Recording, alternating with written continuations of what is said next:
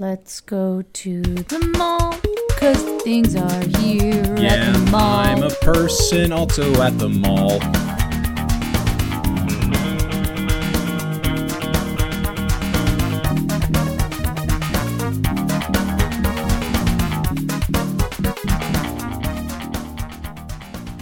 Welcome to A Match Made in Space. I'm Allie Goodman. And I'm John Wolter. And we are a married couple showing each other the 80s movies of our childhood. And welcome to our re-recording of the Journey of Natty Gann. If I were allowed to drink right now, I would be having the biggest bottle of wine and just sucking from the bottle itself. But the court will take our kids away if you drink anymore. Mm-hmm. That's People's Court. Is that what it is? We ended up on a very... The People's Court. Don't you? We had a very brief and horrible reality show early appearance. It doesn't matter. Don't even. Wow. Yeah. Welcome to our fourth recording. No, so anyway, this week is one of those special every fifth episode ones where we either do one we've both seen or one that neither of us have seen. And this time it's one we have both seen. It is The Journey of Natty Gann, a live-action Disney movie from the middle 80s. Middle 80s? I think it's from 85, but I honestly forgot to look. And I forgot to look last time, and I said, I should have looked. And, now we're recording this much later than that, and I still haven't looked, but Anyway, what happened was We now know why it took John Wolter 9 years to finish college, y'all. Well, I was drunk for most of them. That's why. And you didn't look up the year that Natty Gann came out. Well, I did major in Natty Gann studies, so I do feel that might have been a foolish decision on my part. It's kind of an unwise move. Oh my God! But my thesis on Lainie Kazan was pretty brilliant. Brilliant. Anyway, wow, we have gone off the rails already. You might as well. It was so much more focused the first time we did it, but apparently we went to go re-listen to it and. About maybe 5 minutes into the podcast, we got mad static. I mean, it was unlistenable. It was unlistenable. It wasn't even that's a little bad, but you could Nope. I wouldn't put you guys through that. It really sounded like we were broadcasting from the other end of space.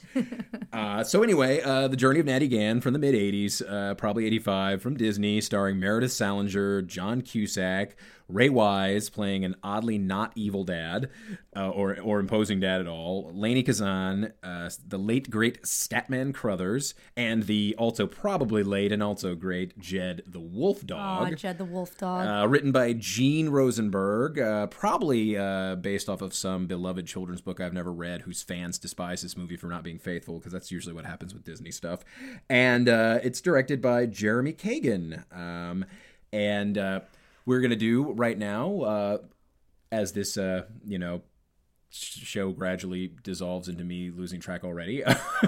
We're going to do our relatively new feature, although it's kind of the same as our old feature, just renamed, is the elevator pitch for this movie. That's in an attempt to keep us through our quick recap of the movie ended up lasting almost as long as the movie itself. So now we're going to go into the elevator pitch for the movie, which shall be no more than 20 or 30 seconds. You're in an elevator with an executive. You've got to sell this movie. This is the elevator pitch for Natty Gann, and I believe I did it last time, so I'll do it again since you don't... He's very good at introducing himself and then going into things, so why don't you do that, sweetheart? Yes, ladies and gentlemen, John Wolter presents... Okay, I've hopped on the elevator. Here comes Allie, high-strung... corporate executive movie type. Her hair's probably in a bun because it's the 80s. She's got glasses so you don't know she's actually secretly hot. And I am going to tell her my pitch. Okay, here's the idea. Annie, huge success, right? Big success. What I'm proposing here. It's like Little Orphan Annie, only if it was written by Clifford Odets and about labor unrest, and it has a wolf that bites the hell out of people. Marry me. We already did. That was the point of the podcast. Anyway, we're in like Flynn, and I guess now before we get really deep into the movie discussion, I had this disclaimer last time, and I'm gonna do it again. I'm gonna do everything again, except for the Spider-Wolf song. You all missed on the legendary Spider-Wolf song. You'll never hear it it'll come back out. No, I'm not doing it. I want it to be part of the lost legend. Mm-hmm. Yeah, not gonna do it. No Spider-Wolf. Mm-hmm. Maybe I'll do a different Spider-Wolf song. So what was your thing you were going to say? Well, he's already off kilter now. And off key. Off key. Oh! So, for the longest, I saw this movie once. whenever I was a kid. I think my aunt's house, and I had misremembered it entirely. Allie bought the DVD a long time ago, and before I think we even agreed to do the podcast, and we just never bothered to sit and watch it. And I was like, oh, I remember liking that movie as a kid, and I kind of forgot what it was about. And I didn't realize, it was a girl trying to find her father and whatever. I kind of was confusing it, I think, with The Adventures of Nellie Bly, which was like a TV movie about a reporter who traveled, a woman reporter who traveled around the world in 72 days, beating the Jules Verne book, and she did all sorts of other great things. She was a muckraker. But so I thought this movie was about a girl reporter traveling the country with a hobo friend and a wolf, I guess, fighting crime. I don't know, like a Scooby-Doo meets Clark Kent. So I don't really know. Yeah, so I kind of have no... And when he mentioned this the last time and the time before that and the time before that, I kept thinking to myself, I should really look up this TV movie, Nellie Bly. The Adventures of Nellie Bly. Yeah, whatever. I think it might be a fever dream. Now, I haven't actually confirmed this, so if somebody would like to write it... Somebody would like to write in and call in while we still have this podcast going, that'd be great. Yeah, if you could call in before we finish recording this, otherwise we won't be able to take your call. Right. But you can always write in at on our Gmail account. You know what? If you're the website Wikipedia, or for that matter, any website that has Nellie Bly mentioning it, you could call Allie up and say, "No, John's not making this up." Anyway, so we watched this, and I forgot to mention last time we also kind of got screwed on the DVD purchase. It's one of those, hey, it's a cheap version of an old kids movie we loved. It's friggin' full screen. Who still does full screen? Oh, Disney. So anyway, so this play. All right. The scene opens in this play. So it takes place on a bare stage in Chicago, 1935. It starts with a still picture of Chicago. It really does. It's kind of beautiful, and you find out very quickly that Natty is the daughter of Saul Gann, who is a rabble rouser, and he is fighting. That's S-O-L Saul. They want to make sure it's like Solly, not Saul, like the first king of Israel. Right. These things are really important. Well, I don't want anyone thinking it's like Saul Goodman. Right. It's really important you guys know this. It's Saul, S-O-L, like Solly. Like Solly. Like Solly. I'm going to continue. So he's a rabble rouser. It's obviously, I mean, you kind of come to believe that it's a labor. It's a group of guys. It's like waiting for Lefty. Yeah, it's a waiting for Lefty moment. And the kids that are there, it's all boys except for Natty. And she's a tomboy. She's dressed as a tomboy, whatever. And they go into the boys' bathroom to chat, which is just so random. And smoke. Yeah. I mean, it's really random. Yeah, because boys don't talk in the bathroom. But in this movie, they do. Yeah. So they're talking, and then one of them... And again, and you're seeing kids smoking, which is bizarre. Like, that's like, if you want to talk dated stuff, like we're excited to see Pepsi free or something, or on the shelf in a store or something. If you want to talk dated, seeing a movie where kids are smoking and it's not a judgment call made on them at all, that's the most dated thing about this, I think, at all. And then one of them accuses Natty's father of being a red. Being a red. Because he's the one that's up there really giving the big heartfelt speech. He is the Lefty. Yeah. He's not Lefty. He's Joe. Yeah. He's Joe and waiting for Lefty. Anyway, so not Lefty and waiting for Joe. She doesn't quite know what it means, but she still starts fighting with him anyway, and he punches the crap out of her. I mean, I gotta say, smoking and punching a girl all in one little fell swoop. It's pretty impressive. It's like Charles Bukowski, just right on the screen. So she goes home, and the one scene that we see between Natty and her father happened, until the very end of the movie. Yeah. Spoilers. Is happens at this moment, and they probably exchange a handful of lines, maybe 8 to 10 lines, something like that. And the whole thing is very touching and sweet. And Ray Wise does a phenomenal job as Dad. And it's so weird to see him being so friendly and loving, and I'm so used to cold, distant, manipulative, evil, like Captain of Industry Ray Wise, because that's usually the kind of character he plays. He's usually, if he's a dad, he's a wealthy dad who's just, like the only other like dad I can think of, where he's that sensitive is really, Twin Peaks. Although, and maybe later he might have gotten a little weird and less like that. Like the first few episodes of Twin Peaks. But anyway, so she's, they're having this very sweet moment, and he's, basically they're talking about the fact that her mom died when she was younger, and she says, "Dad, are you a red?" And the movie goes out of its way to really stress, "No, I'm not a red," because this is Reagan's America. Where'd you hear that? It may be set in 1935, but this is 1985 or possibly, I don't really know. I didn't check. So he's got to be very clear that he's not a red. He's not no socialist. He's just a good old, He just wants to find work, and he just doesn't believe that just a Democrat. People ain't being treated right. I don't know why I just fell into that. Especially since there's no one Southern literally in the entire movie. So then the next day he goes to stand and get work, because that's what they do. They just stand around and hope that somebody comes out and says that they need work. He's in like a big crowd of people, and as I mentioned before, and it's going to seem redundant to Allie because we've had this discussion. It's like a space cadet. Ugh. Space cadet. I don't know. Twilight Zone-y kind of thing. Whatever. Like we're reliving our Groundhog Day. It's our Groundhog Day. We're going to relive this until we get it right, and we finally nail Andy. God, I hope that McDowell. What the hell am I? We're going to punch Ned Ryerson soon. That sounds good. Oh no, I love Tobolowsky. Ned the Head. I love Tobolowsky. Anyway. I'm sorry, if Stephen Tobolowsky is actually listening to our podcast, why would he be doing that? You're amazing. I just want you to know that. Good podcast too. If you Tobolowsky. Oh my God, such a good podcast. It's a great podcast. You're Even amazing. If you're not an actor, I'm kind of a huge nerd stop fan. Kissing his butt. He's not listening. Continue. And if he is, well, he might have been in this movie. What's set in Chicago? he's not from Chicago. Yeah. Yeah. Folks, we're not going to pause this so that we can come back and Allie can admit she's wrong. In my heart. He's from Texas because he was friends with Stevie Ray Vaughan. Remember that story? In my heart, he is from Chicago. No, he was childhood friends with Stevie Ray Vaughan. He's from Texas. He's from Come Chicago. on. No, he's not. No, he's not. You're thinking.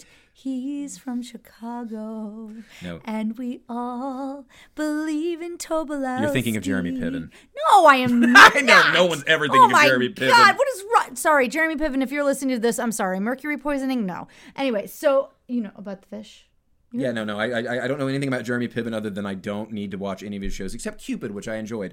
But it was a good show. That was a really bummer when it got. That was a big bummer. I was like that, but yeah. Other than that, he's friggin' awful. Anyway, so I was gonna say though, like the faces. He was probably in this movie too. Because Allie's trying to avoid me actually having this conversation. She's already heard before, but I was gonna say like this movie does a good job casting wise. That this is another relic of like the past. You're not gonna see now.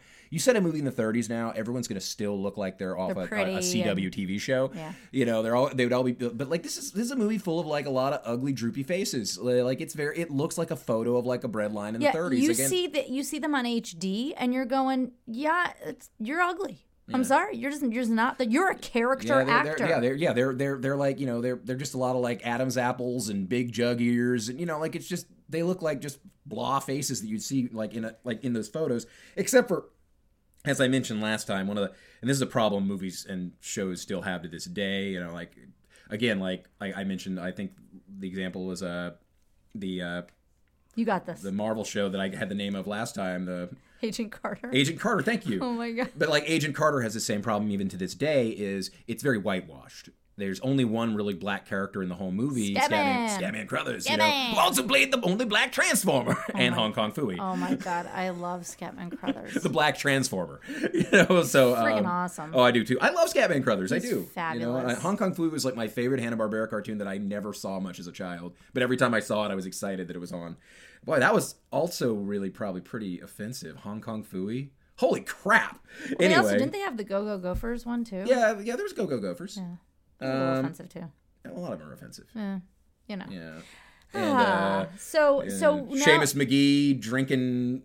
So the big thing that happens here is that you start to you learn that Natty goes and helps Scatman Crothers win a sale by pretending like she doesn't know him and she's like interested in buying something. And she's like a shill. Yeah, it's cute and it's adorable child con artist. It's really good. I mean, she does a good job. And then she watches a Disney movie because it's like there's a bunch of product placement. She brings him a dog. She finds a puppy and she makes him watch him while she because she's and he's like, I can't take care of another dog, and she's like, no, we're friends. And he's gonna have to take care of another dog because he's that kind of guy. Because he's I mean, I as I said last time, he's not quite a Magic Negro character, but he's close.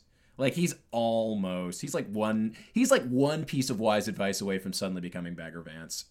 Like it's, but yeah, he's still Scatman Crothers and we love him. He is. And so anyway, Joe?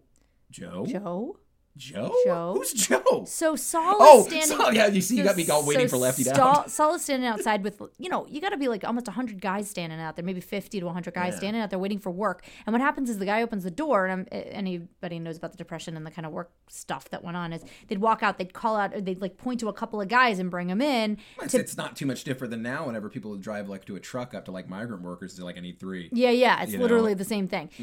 So they go out and they're his calling, job agent guy. Yeah, they're calling out for the names, they're pointing them out, and he's not one of them picked right away. And then he goes, "Oh, and you." And so he comes in, and he's thinking, "I'm going to get work," he does get work, but we've made the decision that we know the reason. Well, I think it's in the subtext. I wouldn't have noticed it as a kid, but I think the subtext is because he's such a rabble rouser. Right. They're giving him work to get rid of him.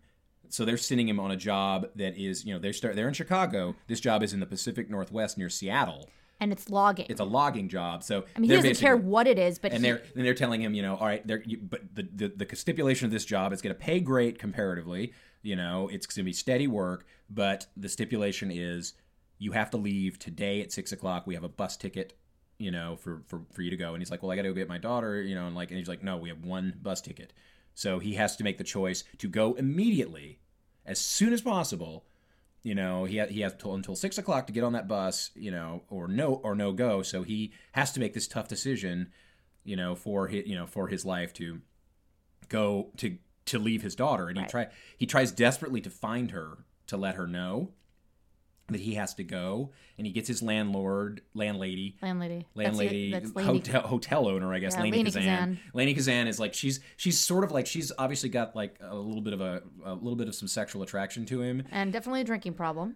And she's definitely kind of a greedy, not very nice person. Yes. I mean, she's not a horrible person. She's not a horrible person, but she's on the wrong side of right. She's not like a great human being. Yeah. But she's the best chance he's got at this point. Because, they've been living in this transient hotel for a while, so she knows them, and so he thinks, if I ask her to just kind of keep an eye on her. And meanwhile, Natty's already been sneaking a dog in past her. And the whole idea is that he's going to go, and he's going to send her money and a train ticket so that she can come out. And he can't find her because she's been running around the town, and he never actually finds her, and he ends up having to leave her a note.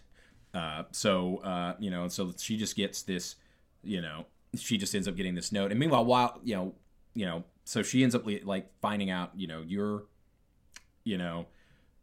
I'm going to send. And this is the most amazing thing about, like, you think about money in the Depression is he's working until he can get like the $9 or whatever it's takes. It's actually technically $7. It's $7 plus he's sending $2 more to Lainie Kazan for her troubles. Yeah. And he's going to send that money to her, and so that she can get a cross-country train ticket, for $7. And I was just...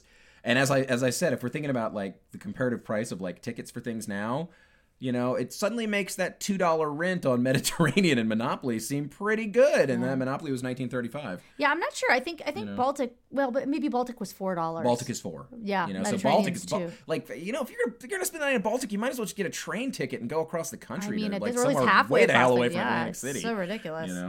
So anyway, he leaves that with a letter, and he leaves a locket with a picture of him and her mother, who has died in some way. I don't think it never really explained how, but obviously she's dead, so basically Natty is being not taken care of by Lainie Kazan, because Lainie Kazan basically is just. She's keeping an eye out on her. In other words, she's just basically looking out of the window of her office whenever she walks by and being like, "What are you doing? You don't leave it. You can't leave. It's too late." All this whatever. Kind of stuff, right? And she does a lot of sneaking out and roaming around the town. She's impatient to see her father, but she ends up involved in some unrest. There's some sort of labor unrest or something going on, being broken up by the cops, and basically, like, again, more things that you like. Your heroine of this movie is being shown doing now. Yeah, that I don't friend think, is getting. They're getting evicted. They're getting evicted, and like there's a whole crowd of people who's booing the cops and everything. And like it's very interesting because like even in the 80s it seems almost strange for that, but now it's almost unheard of. Is your heroine, your main character, is shown throwing rocks at cops. She picks a lock with a knife. Like she's doing all sorts of amazingly not, like. She's running around construction site. Oh wait, no, that's Sesame Street. No, that's us.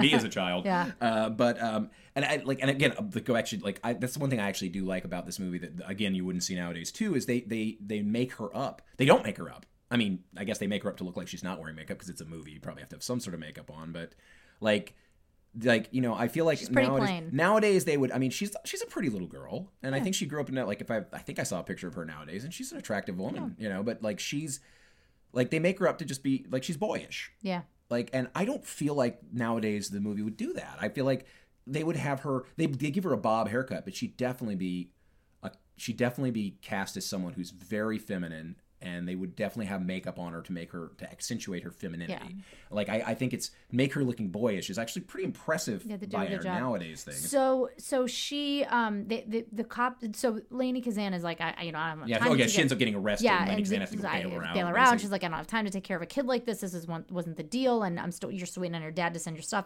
So she basically tells her to go to her room. She goes up to the room and then she calls the cops. And meanwhile, her room is of course like every room in this movie. It seems like has a picture of FDR somewhere in it. It's like that's one of my only problems with the verisimilitude of this. It's like that's how you tell us it's the 30s. Just pictures of FDR everywhere. Because I mean, I don't have like 17 pictures of Obama in my house. Yeah, well, So Lainie Kazan decides that she can't deal with this anymore. So she decides to call and she says she's going to report an abandoned kid. Basically, like the long-standing Kazan family tradition, she turns in someone who is to the authorities, just like her dad did. Not that I think that. Yeah, he was a horrible person. Screw him. So they she has to disappear. So she runs away. She leaves the dog with Scatman. And I think that's the last time you see him. It is, yeah. I think the implication though. I think it's the implication that, but he's told her until later in the movie, whenever he has the shining and realizes she's in trouble, tries to cross the country and is killed by a train. So he tells her that because she asks about riding the rails because she's thinking she's going to go check out and find her dad, and he says no, you can't do that. Guys get their legs torn off because they get stuck under the wheels, and people get their throats slit further. You can't do that. So of course she ignores this good advice because she absolutely has to see which is good because otherwise we would have no movie. The movie would be about her like living on the streets of Chicago and evading the cops. Yeah, which would be fine, but not all that interesting. Kind of Orphan Annie. It would be. Maybe that's when we take we are divergent. Right. Yeah. So she Lainie Kazan becomes Carol Burnett's character and Miss Hannigan. I'm sorry. Are we going to have? I'm sorry. I was a boy. Are you trying to throw this at me? Because I will know every answer to every question about Annie. Because I was a little girl who grew up in the 80s. And then does that make Cusack Rooster? No, he'd be Punjab. So she jumps. Is the asp in the movie? The Annie movie? I can't remember. The asp is in the movies, not in the stage play. Oh, the asp is in the movie. Yeah. Oh, I don't remember the asp. I just remember Punjab. Punjab and the asp, they were together. Yeah, I can't believe. Wow. They were like the bodyguards. Vaguely racist. To have those. Are you kidding? Of course it was. Well, yeah. I mean, it's. Vaguely. All right, hilariously racist. I mean... Punjab. It's not Fisher Stevens racist. Well... I mean, I'm not saying Fisher Stevens himself is racist. He may be. I don't know. Fisher Stevens, if you're listening in short to this, circuit. We appreciated you and the work that you did here in Chicago when we had no film stuff. I appreciated you in Lost. I appreciated you in Lost, too. And nothing else I've seen you in, sorry. You were terrible in Short Circuit. What? Yeah, that's right. I'm starting beef with Fisher Stevens. Why? He's a nice man. We gotta have beef. Because of Fisher Stevens. Yeah, he always played a really irritating, unfunny guy in the 80s. That's beef. We got to have beef. We're an 80s podcast. He was irritating. I met him, and he's a very nice man. Oh, you know what? I met Olympia Dukakis. And she was a very nice lady. Yes, she was. I have no beef with Olympia Dukakis. Yeah, your husband would probably have not been much of a better president either, but you know what? No beef. So... But beef... Stevens, I'm coming for you. She jumps on the train. I'm not going anywhere. She jumps on the train. Well, it's not moving. Oh, no. I'm sorry. The train starts moving. She's running for the train. The train's not moving. It really ends up being like, she sits on a train for 3 hours. She's running for the train, and she jumps, and she catches something on the outside, but she doesn't know how to do this. And so she's hanging and dangling down, and you're hearing Scatman in your brain going, y'all gonna get your legs. He's basically saying, Optimus, we gotta... Oh, no, I'm sorry. That's jazz again. Yeah. He's... she gets yanked into the train car. At least you have to assume she was, because the editing on this is really that was weird. A weird moment. It's a bad cut because it's like she's hanging and then she goes flying through the air, and and you see Cusack by the door, so you have to assume he pulled her on. Yeah, and there's two other guys there, and they start giving her a lot of crap, and Cusack shuts him up and basically says, he's the grizzled old hobo, John Cusack. The 18-year-old grizzled old hobo. I know, he's like this baby face. Like, yeah, he's way, like, it's so funny how inappropriately baby-faced and clean he looks at this point. If he's supposed to be this, world-weary, like, I've been riding the rails for a couple years hobo. It doesn't really come off that way. No, not at all. Like, he doesn't look like a hardened drifter, and then... So he basically says, leave her alone, and so, the guy's like, meh. And then she falls asleep, and he kind of watches over her. And then when she wakes up... Not in a creepy way. No. Like, just making sure she's okay. I mean, there's some creepiness later, but we'll get into that. And then the two guys are gone, and it's just the two of them on there. And all of a sudden, they're starting to slow down, and they realize that they're getting to a point where the police are starting to, they check the boxcars. The bulls, the railroad dicks, I'm sure there's like 5 other great hobo slang. He basically tells Let's just say the hamburger sandwiches. Let's call them that we have to jump from the train, and he teaches her how to do it. So jump with the train. Yeah, with the train. She almost does. She stays almost too long. Yeah. Because she's a wuss. No, I'm just kidding. She's more badass than I'll ever be. And they jump, and then they just go separate ways. So you think, okay, that was Cusack. Okay, yeah, that was. I mean, yeah. Thanks for the help. And you don't see him again for quite some time. So there's like a period, like maybe 45 minutes to an hour after this, where I honestly was like,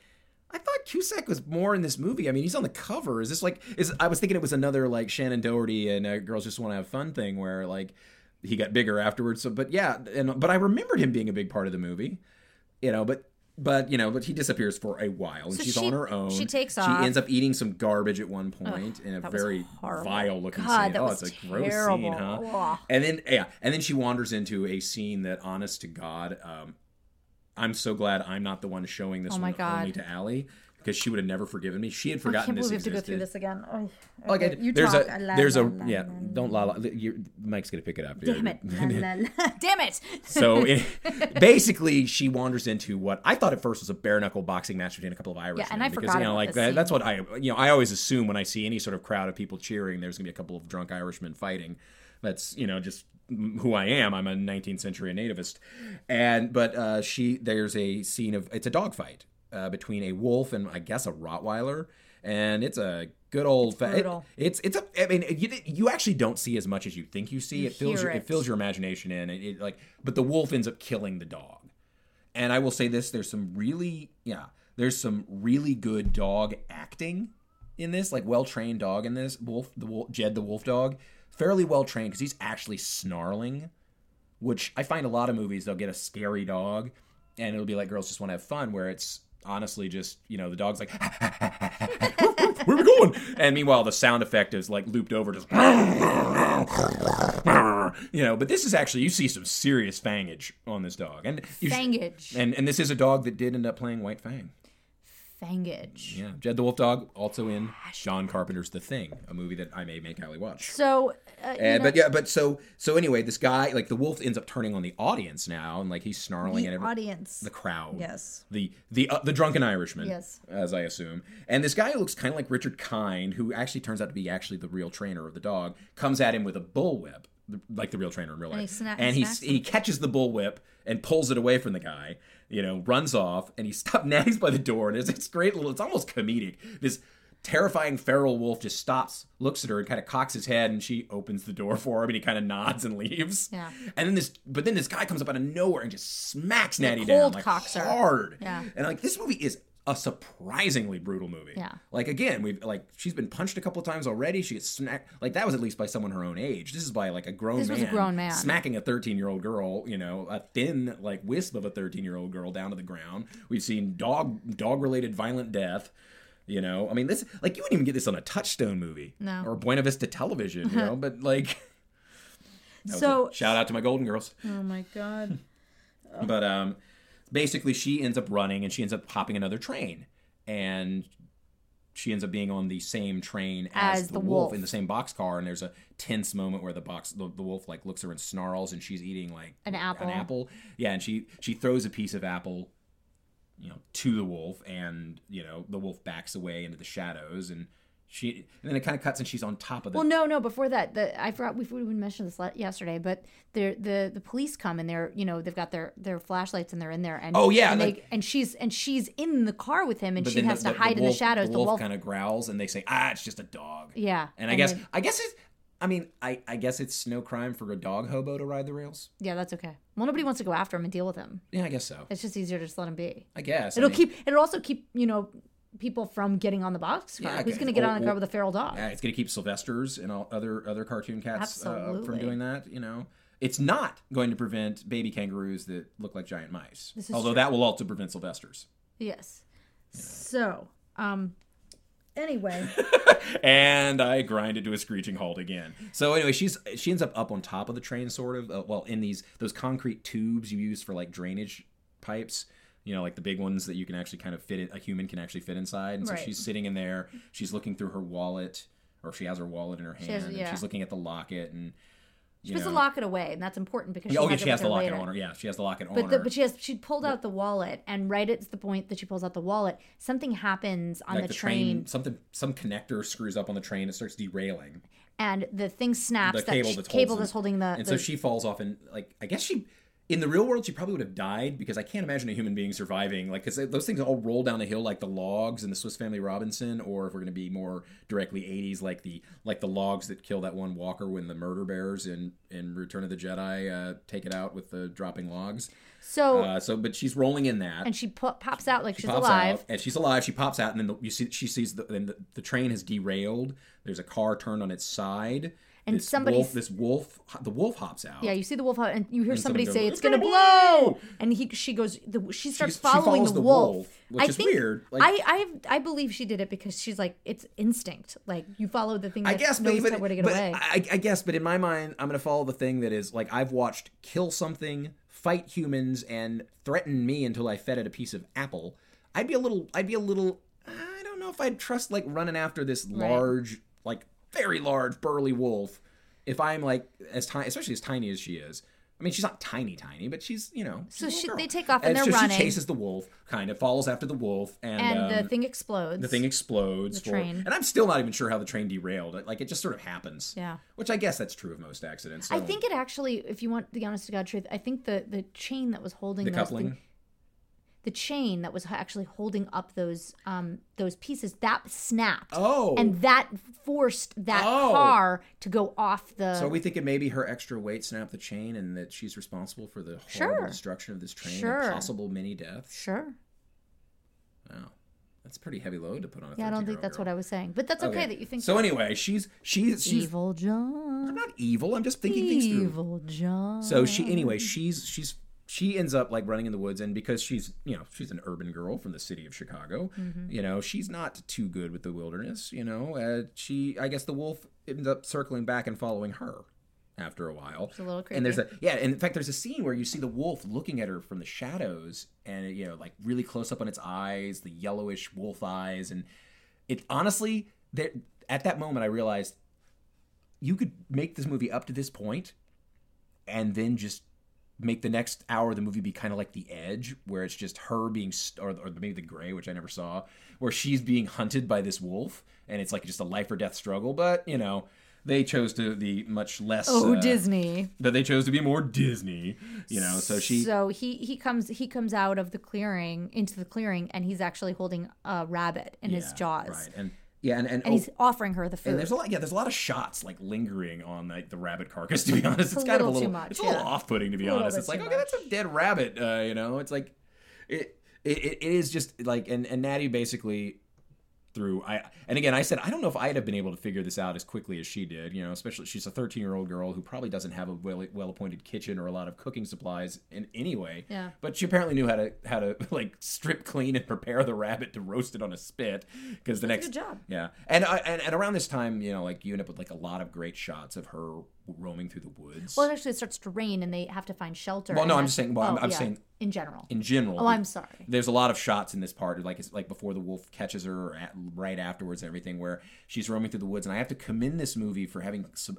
It's like got a more old time feeling of cinematography in this. That like I say old time, like it's like an ancient art, but like I feel like a lot of movies nowadays like probably would have done a lot with like saturation and the filtering, you know, in like post-production with a computer to like change the quality of light to make the forest feel more menacing and dark. But in all honesty, this is a fairly well lit, bright day for a lot of the time she's going through the woods.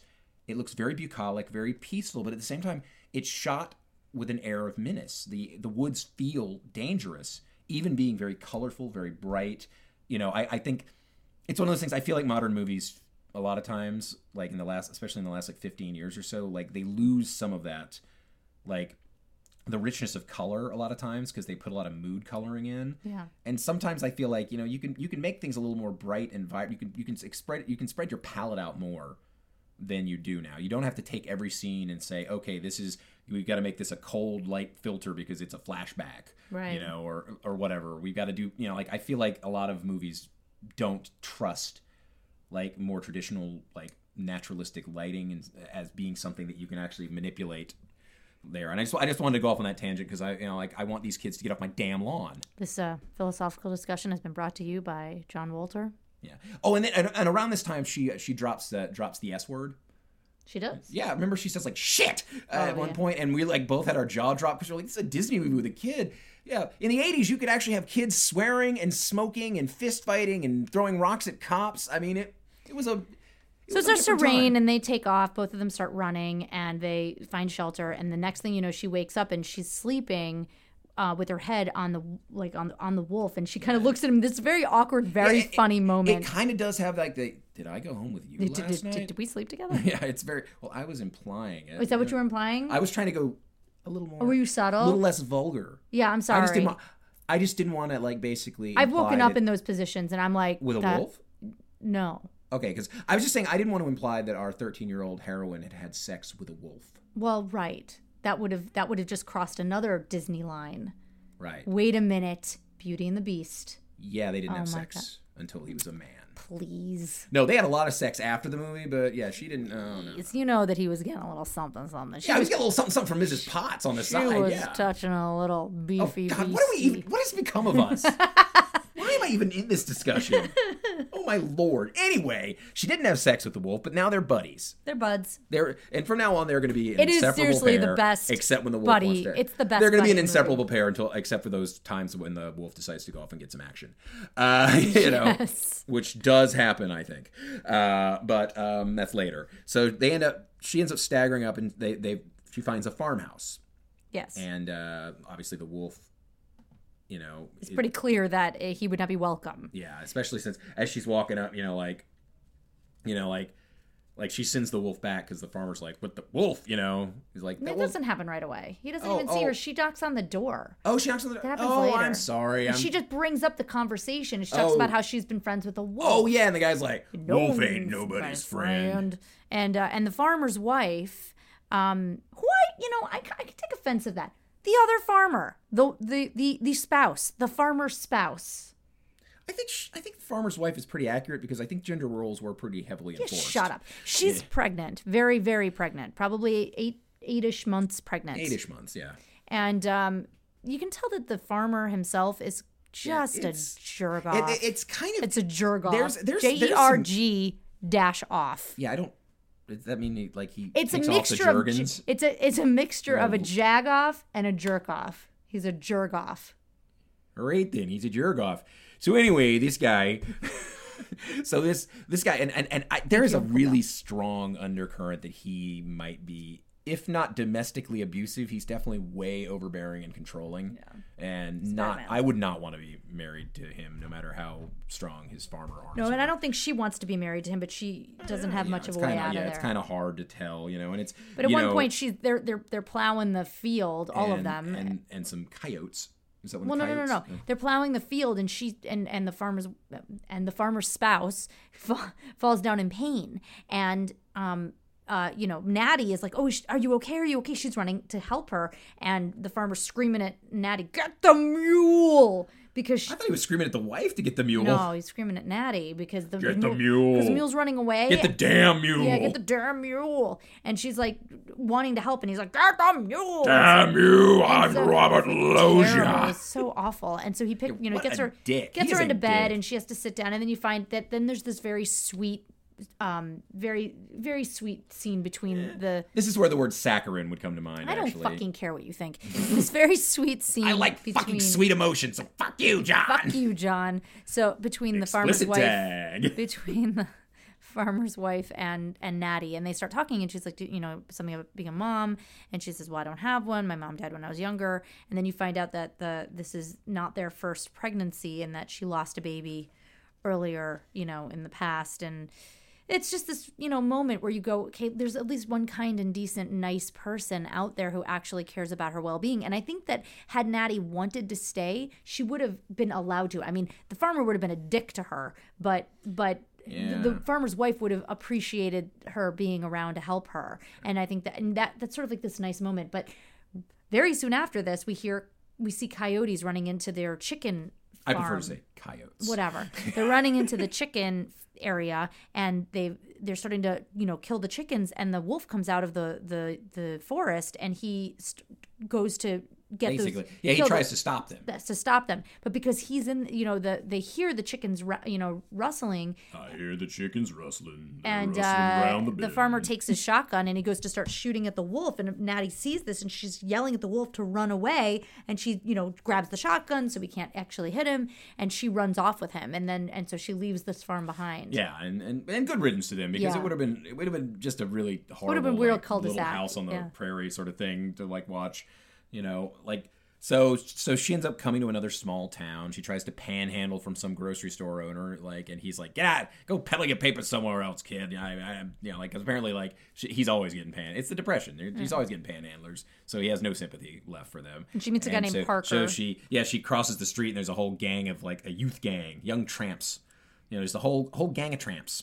And so she meets this gang, and basically because she has a wolf, they won't kill her. Right. And they tell her to, come with them and join their gang. And so she does. And, they have these, they start doing, I don't know. Petty thievery, larcenic things, which you told me is not a real word. Yeah, larcenic and old lace. That was there was a much funnier, more appropriate, spur of the moment larcenic and old race. Wow. Arsenic and old ace is what I believe came out originally.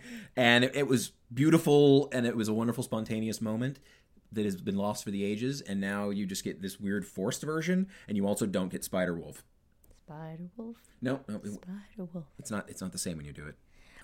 So they decide that they're going to pull a heist, a gag, caper. I say it's a caper. It's a caper. It's not really a heist, because they're not fooling anybody. I feel like you have to have a fake identity involved. They decide to steal a bull. Yes, that's right. They decide to steal a bull. I'm assuming that they're going to sell the bull, but we're not privy to all the information in Parker's brain. A lot of bull fencing going on. Yeah. So they use... There's underground bullfighting rings. So they use Natty as the bait, if you will. Yeah, she's the rodeo clown. Yeah, she's the rodeo clown. She has to go in there and kind of talk the bull into not charging and killing her, but turning around and going through kind of divert the bull into the chute. Into the chute. So that, and they pulled up the wolf helps. I'm not done. They've pulled up a truck, to the back with a flatbed so that he can get onto this. If I may, the last time you explained it, you didn't put the truck in there, so I didn't know you were going to say it this time. So I didn't know I was interrupting you. Sorry. So when Natty goes in, the wolf comes with her, and, of course, this bull is, basically breathes on her and she would fall over. But the wolf, starts getting angry, like, no, you ain't gonna touch my lady. And the bull turns around and actually he gets spooked, and he does run into the chute, and he does run onto the bed. Now, and I feel like there could have been this is a time once again where there should be a little more banjo and chase music. Yeah, that would have been nice. But no. But instead, they try to get the truck started, and it won't start. And in the meantime, the wolf starts heading down the road, and she's like, "What are you doing? What are you doing? Come back! Come back!" Because the wolf senses danger, and this is where I would have sung Spider-Wolf. But I'm not going to. Wow. Nobody cares anymore. No, they all care. No, you've built it up so big that nobody cares. I built it up so big that it can never be revealed. Wow. That's how it works. But I'm really sorry, y'all. You missed out on Spider-Wolf. It's really not that great. By the way, I'm going to go once again. Yes, and Allie. Second City training. Got to go along with me. No I don't have to. See, you're still not yes-anding. I don't have to. Yes, actually, I believe you do. There, allow me to bring out the Del Close contract that you signed. Yep, I'm sorry. Not only that, it has to be long form, and it needs to be a herald. Can I go to the bathroom first? Yes, of course you can. Here's one right here. Oh, we're doing something. And scene. So, Spider Wolf. The wolf is running down the road, and she's trying to get him to come back, and he won't come back. And so, they're all trying to get this thing to move and the truck to move. And so they finally get the truck going, and she's running after the truck, a la Savannah Smiles. Yes. And if you haven't watch Savannah Smiles. Well, you should watch Savannah Smiles. Or listen to our podcast. Listen to our podcast about Savannah Smiles. Or I actually, because someone mentioned on Twitter today that, that he was listening to it, I kind of went back and listened to what I had said about it a little bit, and I was unduly harsh. You were unduly harsh. It's a beautiful little movie. No, I mean, I thought it was okay, but I found, like, at the end, my assessment of it, I'm going to go back to saying I would recommend watching that. If you're coming back to this, I've changed my mind. Watch Savannah Smiles. But also watch The Journey of Natty Gann, maybe. Who knows? Will I recommend it? I don't know. Anyway. Did I recommend it last time? We didn't get that far. We didn't get that far. So basically we, she's calling after the wolf. They get the truck started. She's running after the truck. She can't get on it. God, this is taking forever to get this motorcycle. I know, right? And this motorcycle sidecar pops up. Well, the motorcycle's also there. It's not just a sidecar. It's really weird. Just a sidecar driving along, cousin it, sitting in it, going. And they basically put her in a home for girls. Yeah, she gets it's like a weird sort of work camp where like they do a lot of calisthenics. Well, it's more like a work camp than an orphanage. They do a lot of calisthenics. They're older girls, so yeah, and like it's like basically and they're silent. They're not allowed to talk. And it's creepy. Yeah, it's very creepy. And like at one point, you see the wolf getting like led away, like with a hoop around his neck into a crate that's labeled that's going to go to a blacksmith. Yeah. Which blacksmiths and wolves, blacksmiths. They go like chocolate and cheese. Wait, no, that don't go chocolate and cheese. Chocolate and cheese. Wait, no. No, that's terrible too. It's Chalk and chocolate. No, what? Chalk doesn't play. None of those things play well together. Chalk doesn't play well with anything. And chocolate and cheese don't play well with each other.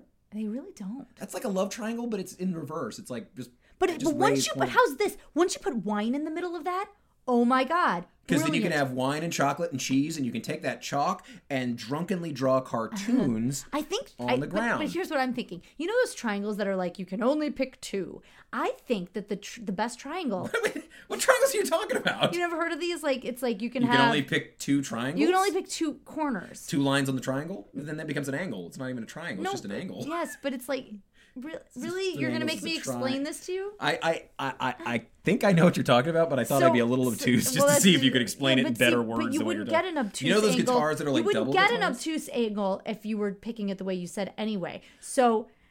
Okay, you just cracked my brain for a minute. I know. That's a cute way of saying that. You're right. Donald in Math Magic Land. So, all the trees have square But this is roots. what I'm trying to say. It's you have wine, you've got chocolate, and oh wait, no, this doesn't work because you can't just pick two. And you didn't want to record this because you didn't think it'd be very fun. Because wine always has to be in it. Yeah. It doesn't work. Wine is like Jerry Seinfeld. Cheese is Elaine. Chocolate is Jason Alexander's character, George. Like you need the wine. They're not going to hang out without the wine. Yeah. Is what I'm saying. Yeah. And chalk would be Kramer, where the chalk comes barreling in the door and then says something racist when he's heckling. And then it breaks and then it leaves. Anyway, she just stared at me. She's very pro Michael Richards and I am not. Just kidding. My brain was like, oh wait, I need to catch up to what he just said. Oh crap. Okay, I'm there. Okay, so anyway, also she goes up to the fence and she's told not to talk, and it kind of feels reminiscent again of girls just want to have fun to an extent where it's like I kind of wanted there to be a nun on a pommel horse. And speaking of pommel horses, if you're in the middle of the village of the crazies, or maybe I wanted Kurt Thomas in a nun's costume on a pommel horse, kicking Alvy from Savannah Smiles in the face while Marion Cobretti arm wrestles with the Repo Man Socias. I'm trying to pick all our movies and make a grand unified movie theory out of it. I'm impressed. No, you're not. I am. Actually, that was impressive. That's just... I wanted to do an innuendo there, but it just sounded really terrible. So let's pretend this didn't happen. So she's watching. We're erasing this part. You're not going to hear it. She's watching them take away the wolf, and she's. Oh, you're still here. Shoot. Freaking out and trying to get them to stop. And anyway, she becomes friends with a girl named Twinkie. And she basically is. She gets out of this place pretty fast. Yeah, it's like she Shawshanks her way out. She Shawshanks her way out of this place faster than the princess got rescued in Gymkhana. You know, and the princess got rescued so fast in Gymkhana, if you remember correctly. I forgot that she'd been kidnapped in the middle of the podcast. Right. So she gets out of this. She basically moves the Rita Hayworth picture out, and someone has already dug her tunnel. Yeah. So she gets out. Twinkie gives her a hat to disguise herself, which really is like a throwaway moment that like doesn't go very far because she loses the hat in like 5 minutes. Yeah, but she ends up hitching a ride in somebody's trunk, and then when they stop, she finds out where the blacksmith is, and she shows up. She shows up threatening him, which is just in the middle of the night. And we've kind of walked into I feel like we've now walked into some sort of hero's journey. Yeah. Thing, and this is where I was like, is this also like "Oh Brother, Where Art Thou" based on like the Odyssey or something? Because it's like, she meets this blacksmith with a scarred face. You know, it's like. You know, and like I feel like he equips her for her quest. Basically, it's very like it's weird because she's like she's threatening him like I want my wolf. And he's like, he comes out and he's holding and he like opens a door like it's like he has like the wolf in a shed. Yeah, it's like, so and weird. The wolf comes out and it's like got a collar on. And he's all clean up, and it's like what? So you're basically just a guy who collects wolves and rehabilitates them. So weird. We didn't quite understand where that this blacksmith's entire like presence in this movie is like this sort of like this Deus Ex Machina thing where he's there. He's a kind-hearted blacksmith who's basically there to provide succor, Succor. Yes, suck her. Suck her. Yeah. We'll get it? No, that's later. Oh God! No. This is the guy. We'll worry about that later. We're not. I thought you were saying something else, and I was like, you just walked them into some weird. Speaking of innuendo, I know, right? Sorry, y'all. Oh God, stop it, John. Anyway, so yeah, she escapes. She finds her blacksmith apparently, so she can get her sword, so that she can slay the dragon that is holding her father hostage at the logging camp. Somehow, and you end up with this scene and so the blacksmith turns out to be this really sweet, nice guy who's I feel like we're missing a scene where he explains why he's so nice to her because he's just super nice, and you end up with this scene that is probably the most Disney thing you will ever see in this movie, which is they're on a porch, they're whittling or something, something like that, and the wolf is sitting and looking right at a deer that's cavorting in their yard. Like it is like it looks like. Do you want the title card to pop up and just be like Bambi? No, actually Bambi's much darker than that. Yeah. I don't know if you know this, but I don't know this. There's a. I don't know this because I've never seen the movie because I don't. There's a scene in Bambi where there's a fire. You're very mean. Also, there's a scene where a little rabbit talks like a little boy, and it's horrifying.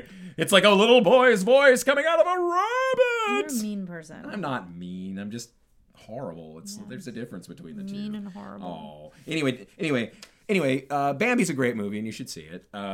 Anyways, and then she ends up like leaving, and she gives him a kiss. He gives her money to take a train to her dad. Like money and it's food. Like $10 or whatever. Like he gives her a lot. He gives her like some cash and some food. And he drops her off at the train station, I guess. And she gives him a kiss goodbye right on his scar tissue. Ew. Oh my God, ew. Ew. She kissed a disfigured person. Oh God, what is wrong with you? A lot of things. And meanwhile, we kind of have glossed over what's been going on in Ray Weiss's side. That's right. At this point, I think it already had happened at this point. Ray Weiss is... We'll catch you up. No. Yeah. At this point, Ray Wise he has basically like he's been sending her letters. He's been sending the letters. He sent the money already, and she never showed up, and he hasn't heard anything back from her. And he's been close. So anytime he gets a break and he's away from the actual camp, and he can use a phone. He's on base camp. He calls. I think her name is Connie. Yeah. Lainie Kazan. Yeah. Connie Lazan. Yeah, Lainie Kazan. And the first time he calls, she says that she's run away. or she's left, or she's taken off. And he's like, well, she wouldn't do that. Why did she do that? And she's like, I don't know. I don't know why. I called the cops on her, and she somehow got all offended. I don't know what happened. Right. So then the next time he calls, he says, have you heard from her? Is she coming? And he says, no. And she saes, no, but I have some, you find out that she tells him that they found her wallet in Colorado. So he's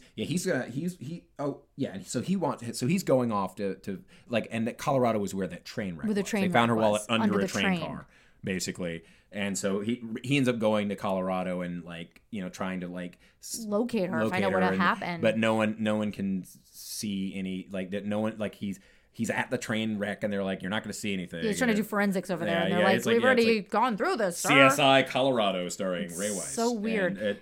And so, like, but meanwhile, in some other area, I don't know, Utah? I don't remember that shit. I mean, it looked kind of like Savannah Smiles. She could have been Savannah-ing. Yeah, like, she's hitchhiking to try and see her father, and this irony is he's probably a lot closer now than before, and also he's...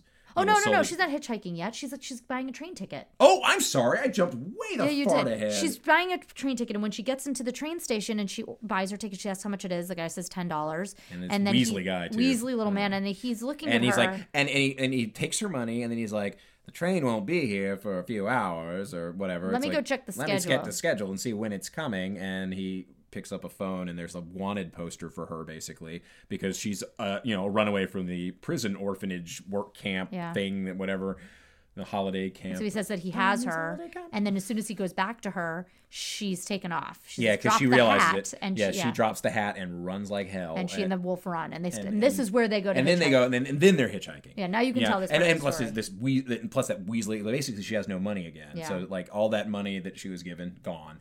And so she ends up hitchhiking with this guy who pulls up, who looks like kind of like Jeffrey Jones with a mustache, and honestly behaves like all that entails. Yeah.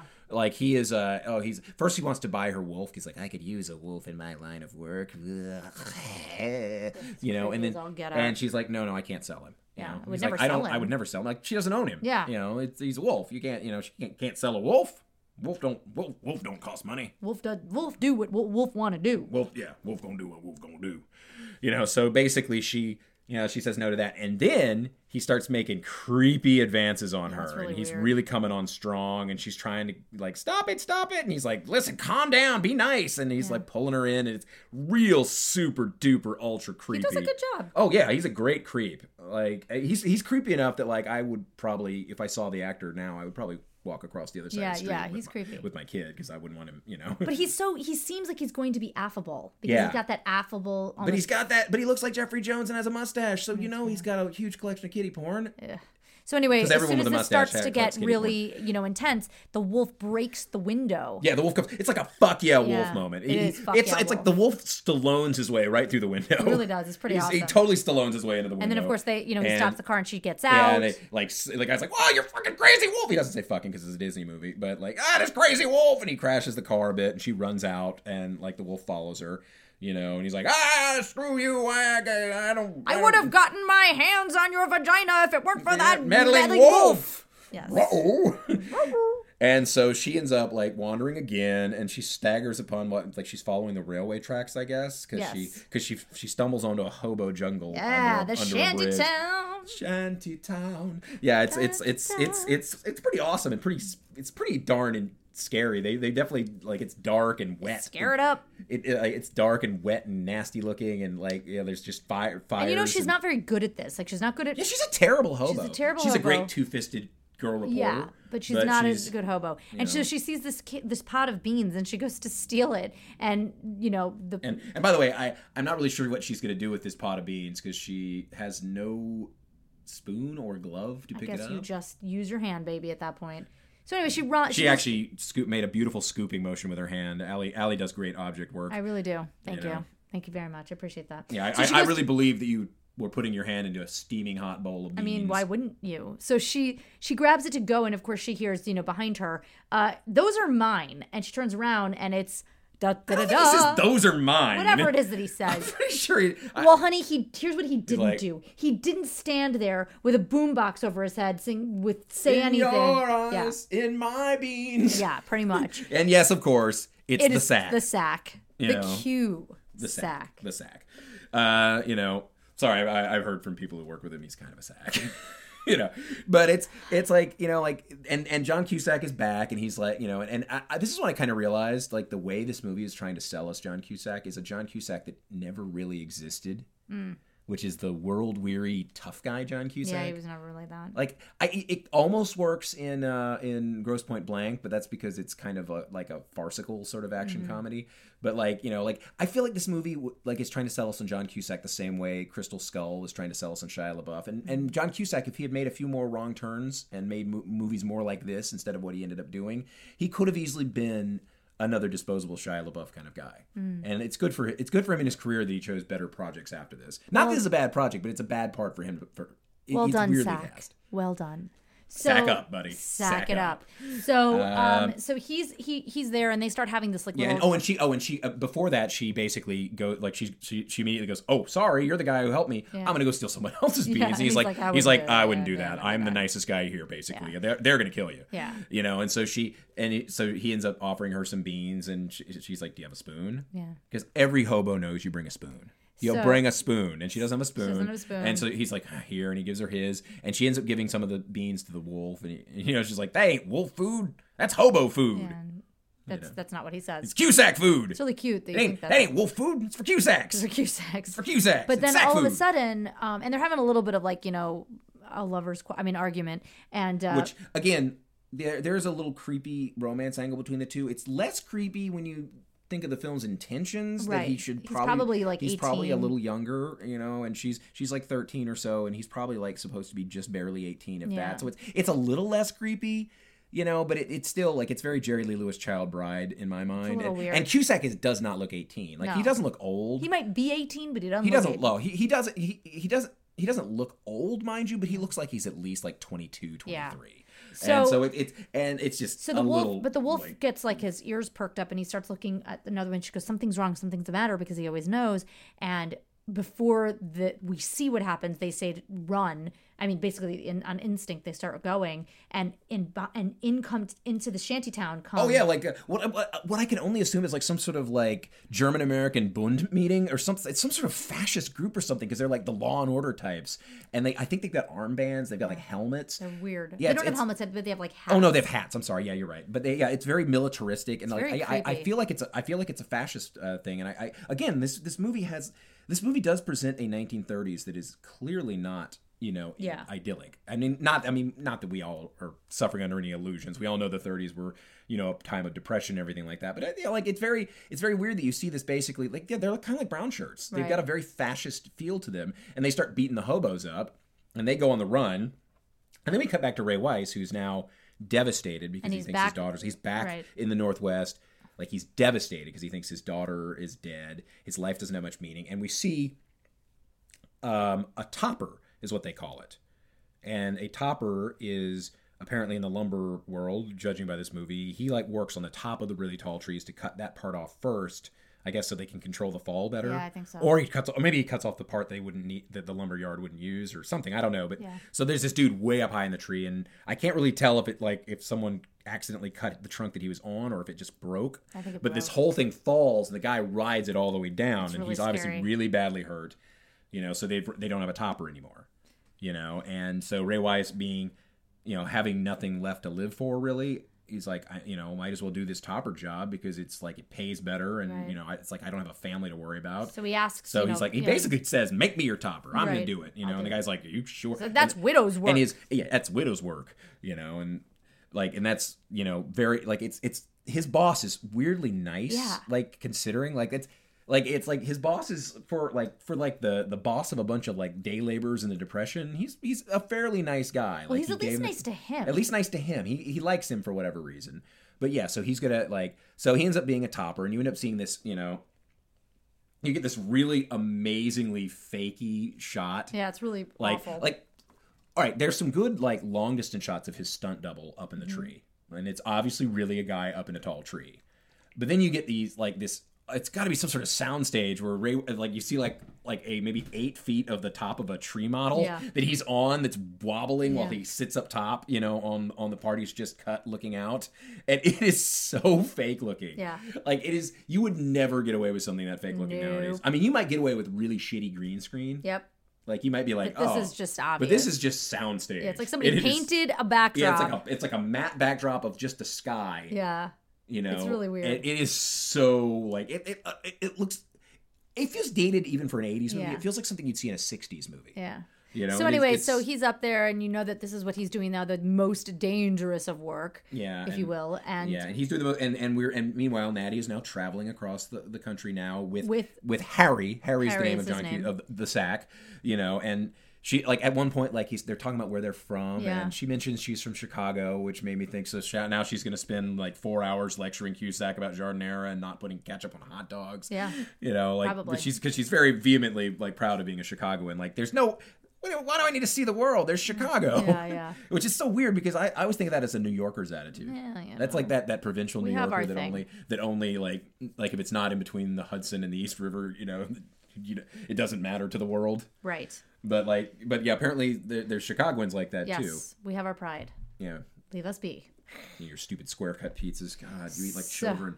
So, yeah. So, and then Harry talks about the fact that his dad died when he was young. Yeah. And I think that's sort of why he is where he is. Yeah, I think he was forced to go look for work. I mean, this is 1935, so the Depression's been going on basically about 6 years now. Yeah. So he was probably about Natty's age or a little younger, you know, like so he's probably been looking for work on and off and drifting about the country trying to like survive. Survive, yeah. You know, and he doesn't want her to have to live this life, but he also doesn't think he kind of thinks her dad has run out on her. Like, so he's kind of like, he's sort of taking her under his wing, but he's also becoming affectionate with her.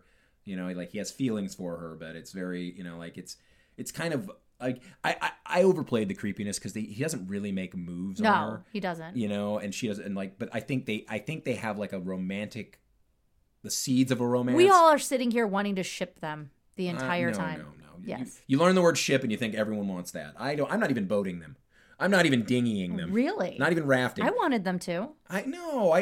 He's a little too old for her. Well, in a year or so. Like, I want them to have this sort of maybe if they meet again in 10 years. Come on. 5 years. 5 years. Give her 5. Make her 18 at least. 5 years. God, were you waiting for Natalie Portman to turn 18? Yeah. Who wasn't? I don't know. Fools.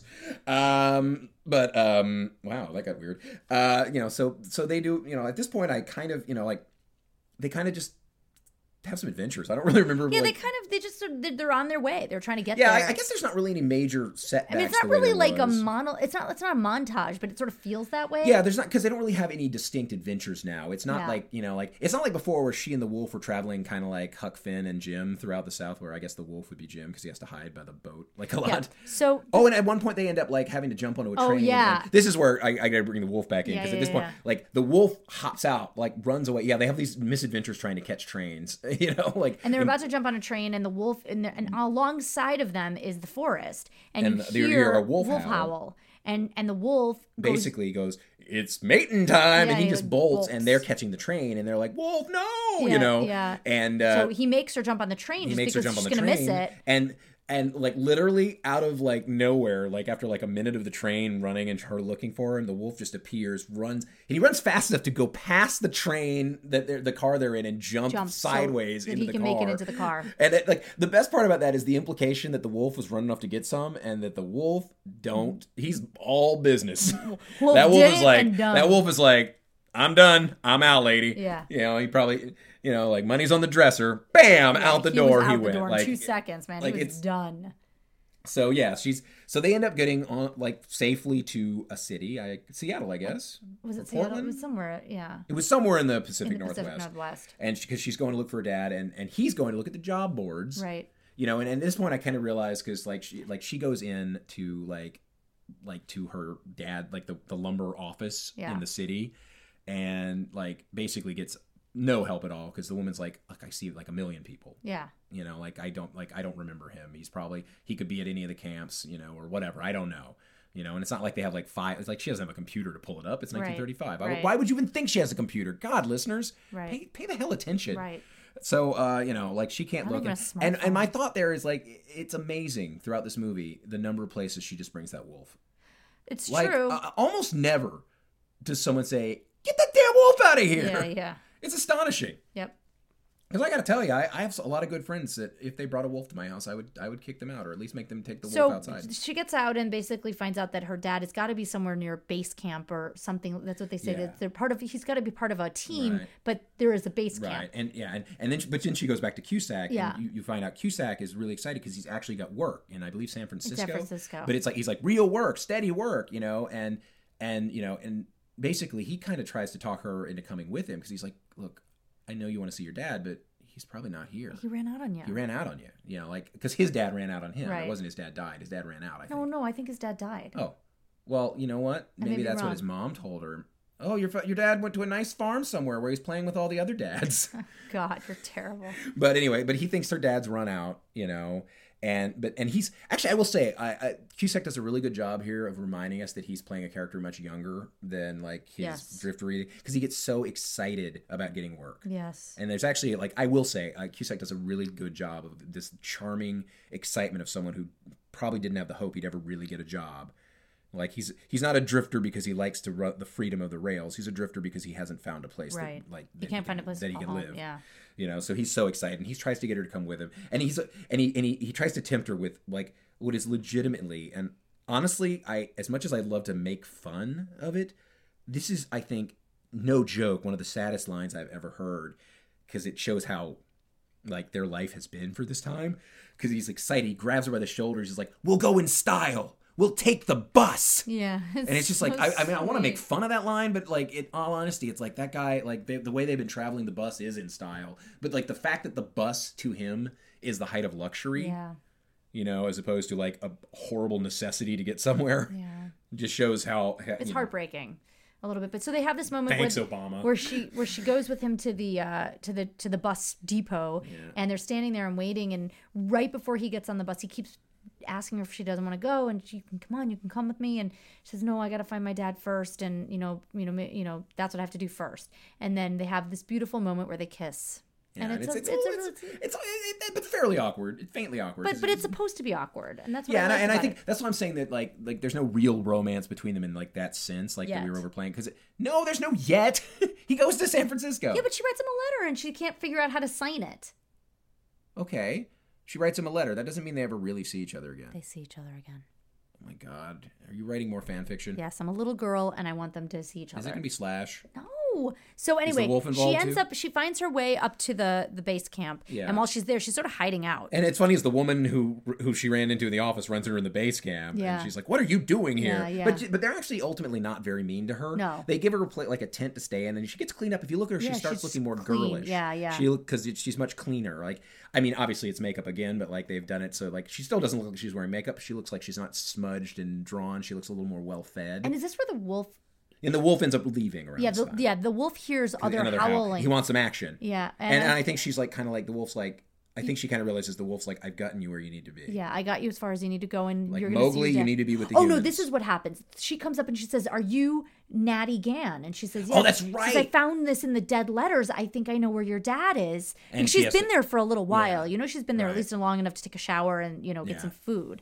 So she's like, "I know where they are. They're going up to D camp, and I'll take." And this is where we get the last minute tension notched onto it. And at that point, that's when the wolf hears the howl, and he's like, "All right, you're gonna be okay, kid. Yeah, I'm gonna go." Yeah, he hears the call of the wild, and she's now back with the humans, so she's like Mowgli. She's back with the people now, and so they take her up to where this is going on, and what is just and we cut to meanwhile up there, the foreman boss guy is like, they're like, "Are we moving on now?" He's like, "Oh yeah, we're gonna be moving up to Alaska for the next, like they're moving up the next the next logging field they're gonna go to. They basically cleared the area of almost all the lumber that they can use in that area."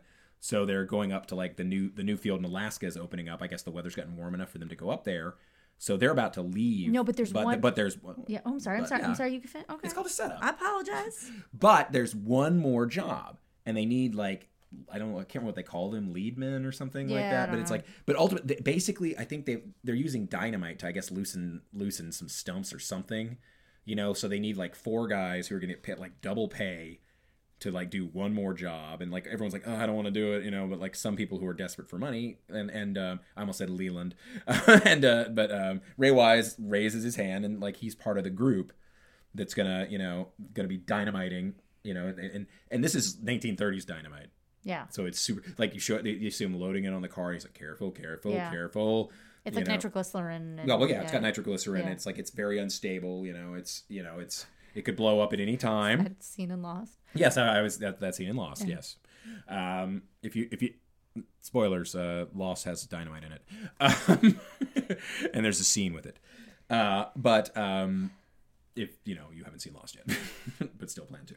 But so she's trying to get up to this base. They get her a car, and this guy, she's like, and she's up at the top of this like pickup truck, like leaning over, yelling at the driver to drive go faster and more recklessly. Yeah. And the guy's like, okay, and then like immediately like they have a blowout or something and crash the car. So now she has to walk. Yeah. And the guy's like, hey, wait, and she just runs off. So she's running, trying to go up the mountain. Meanwhile, huge explosion because they've been laying the dynamite, and it apparently either went too soon or they miscalculated, and a bunch of people got hurt. Yep. And so they were like, oh no, we've got to get back down to the base camp, get medical attention for these guys. So they're all loaded on the truck, and basically the truck zooms right by her. Yep. And she sees her dad.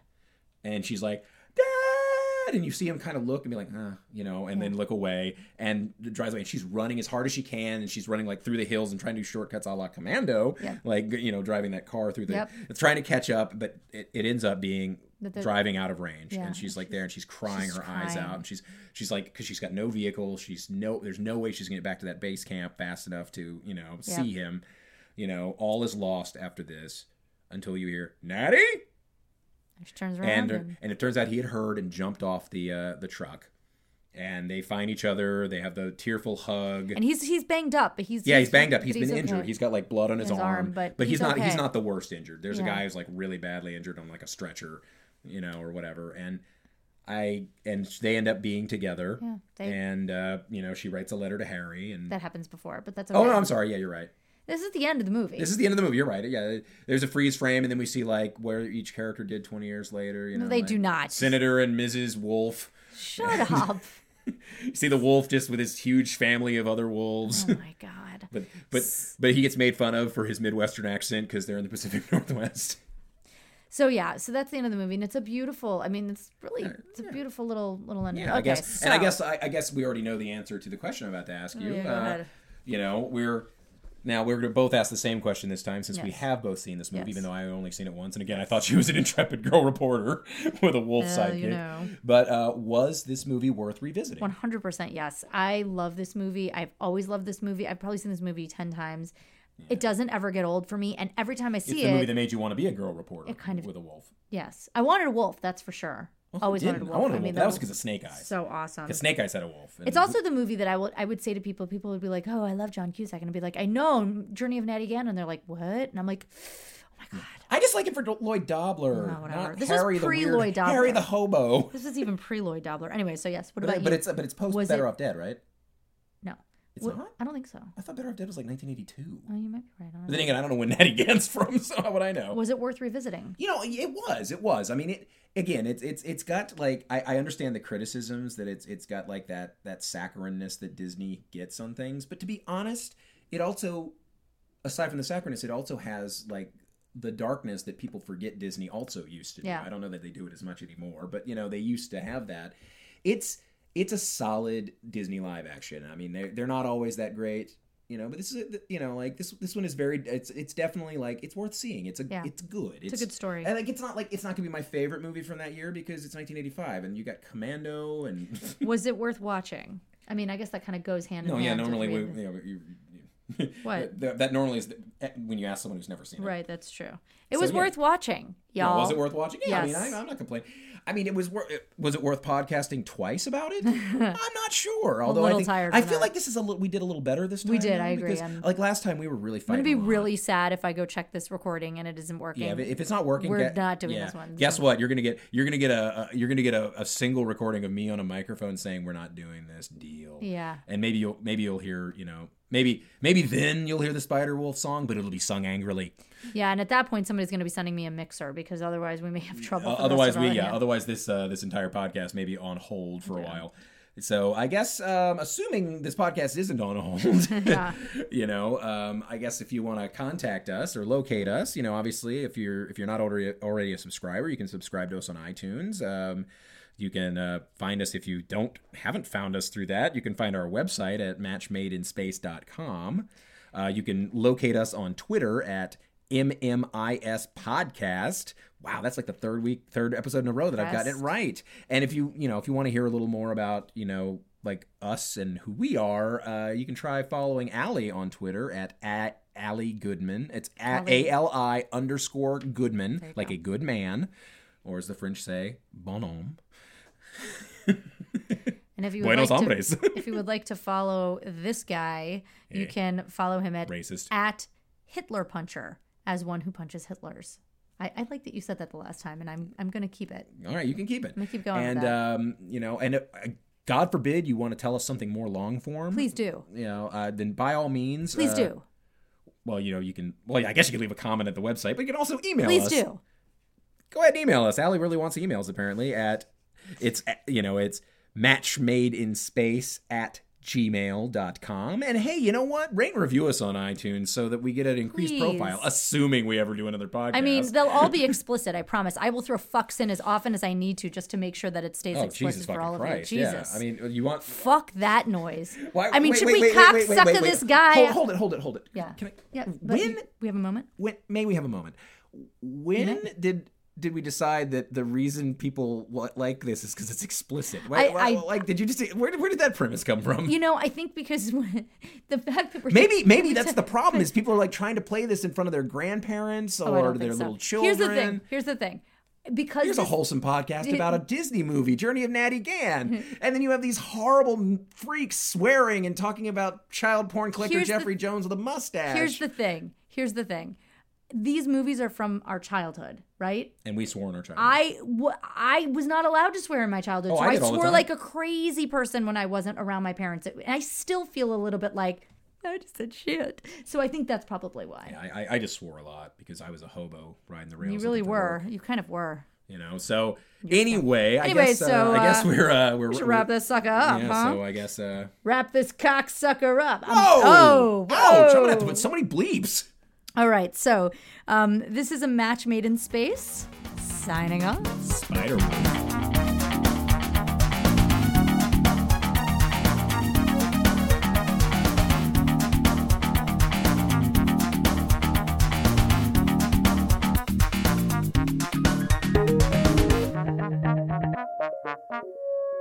Let's go to the mall, because things are here. Yes, I'm a person also at the mall.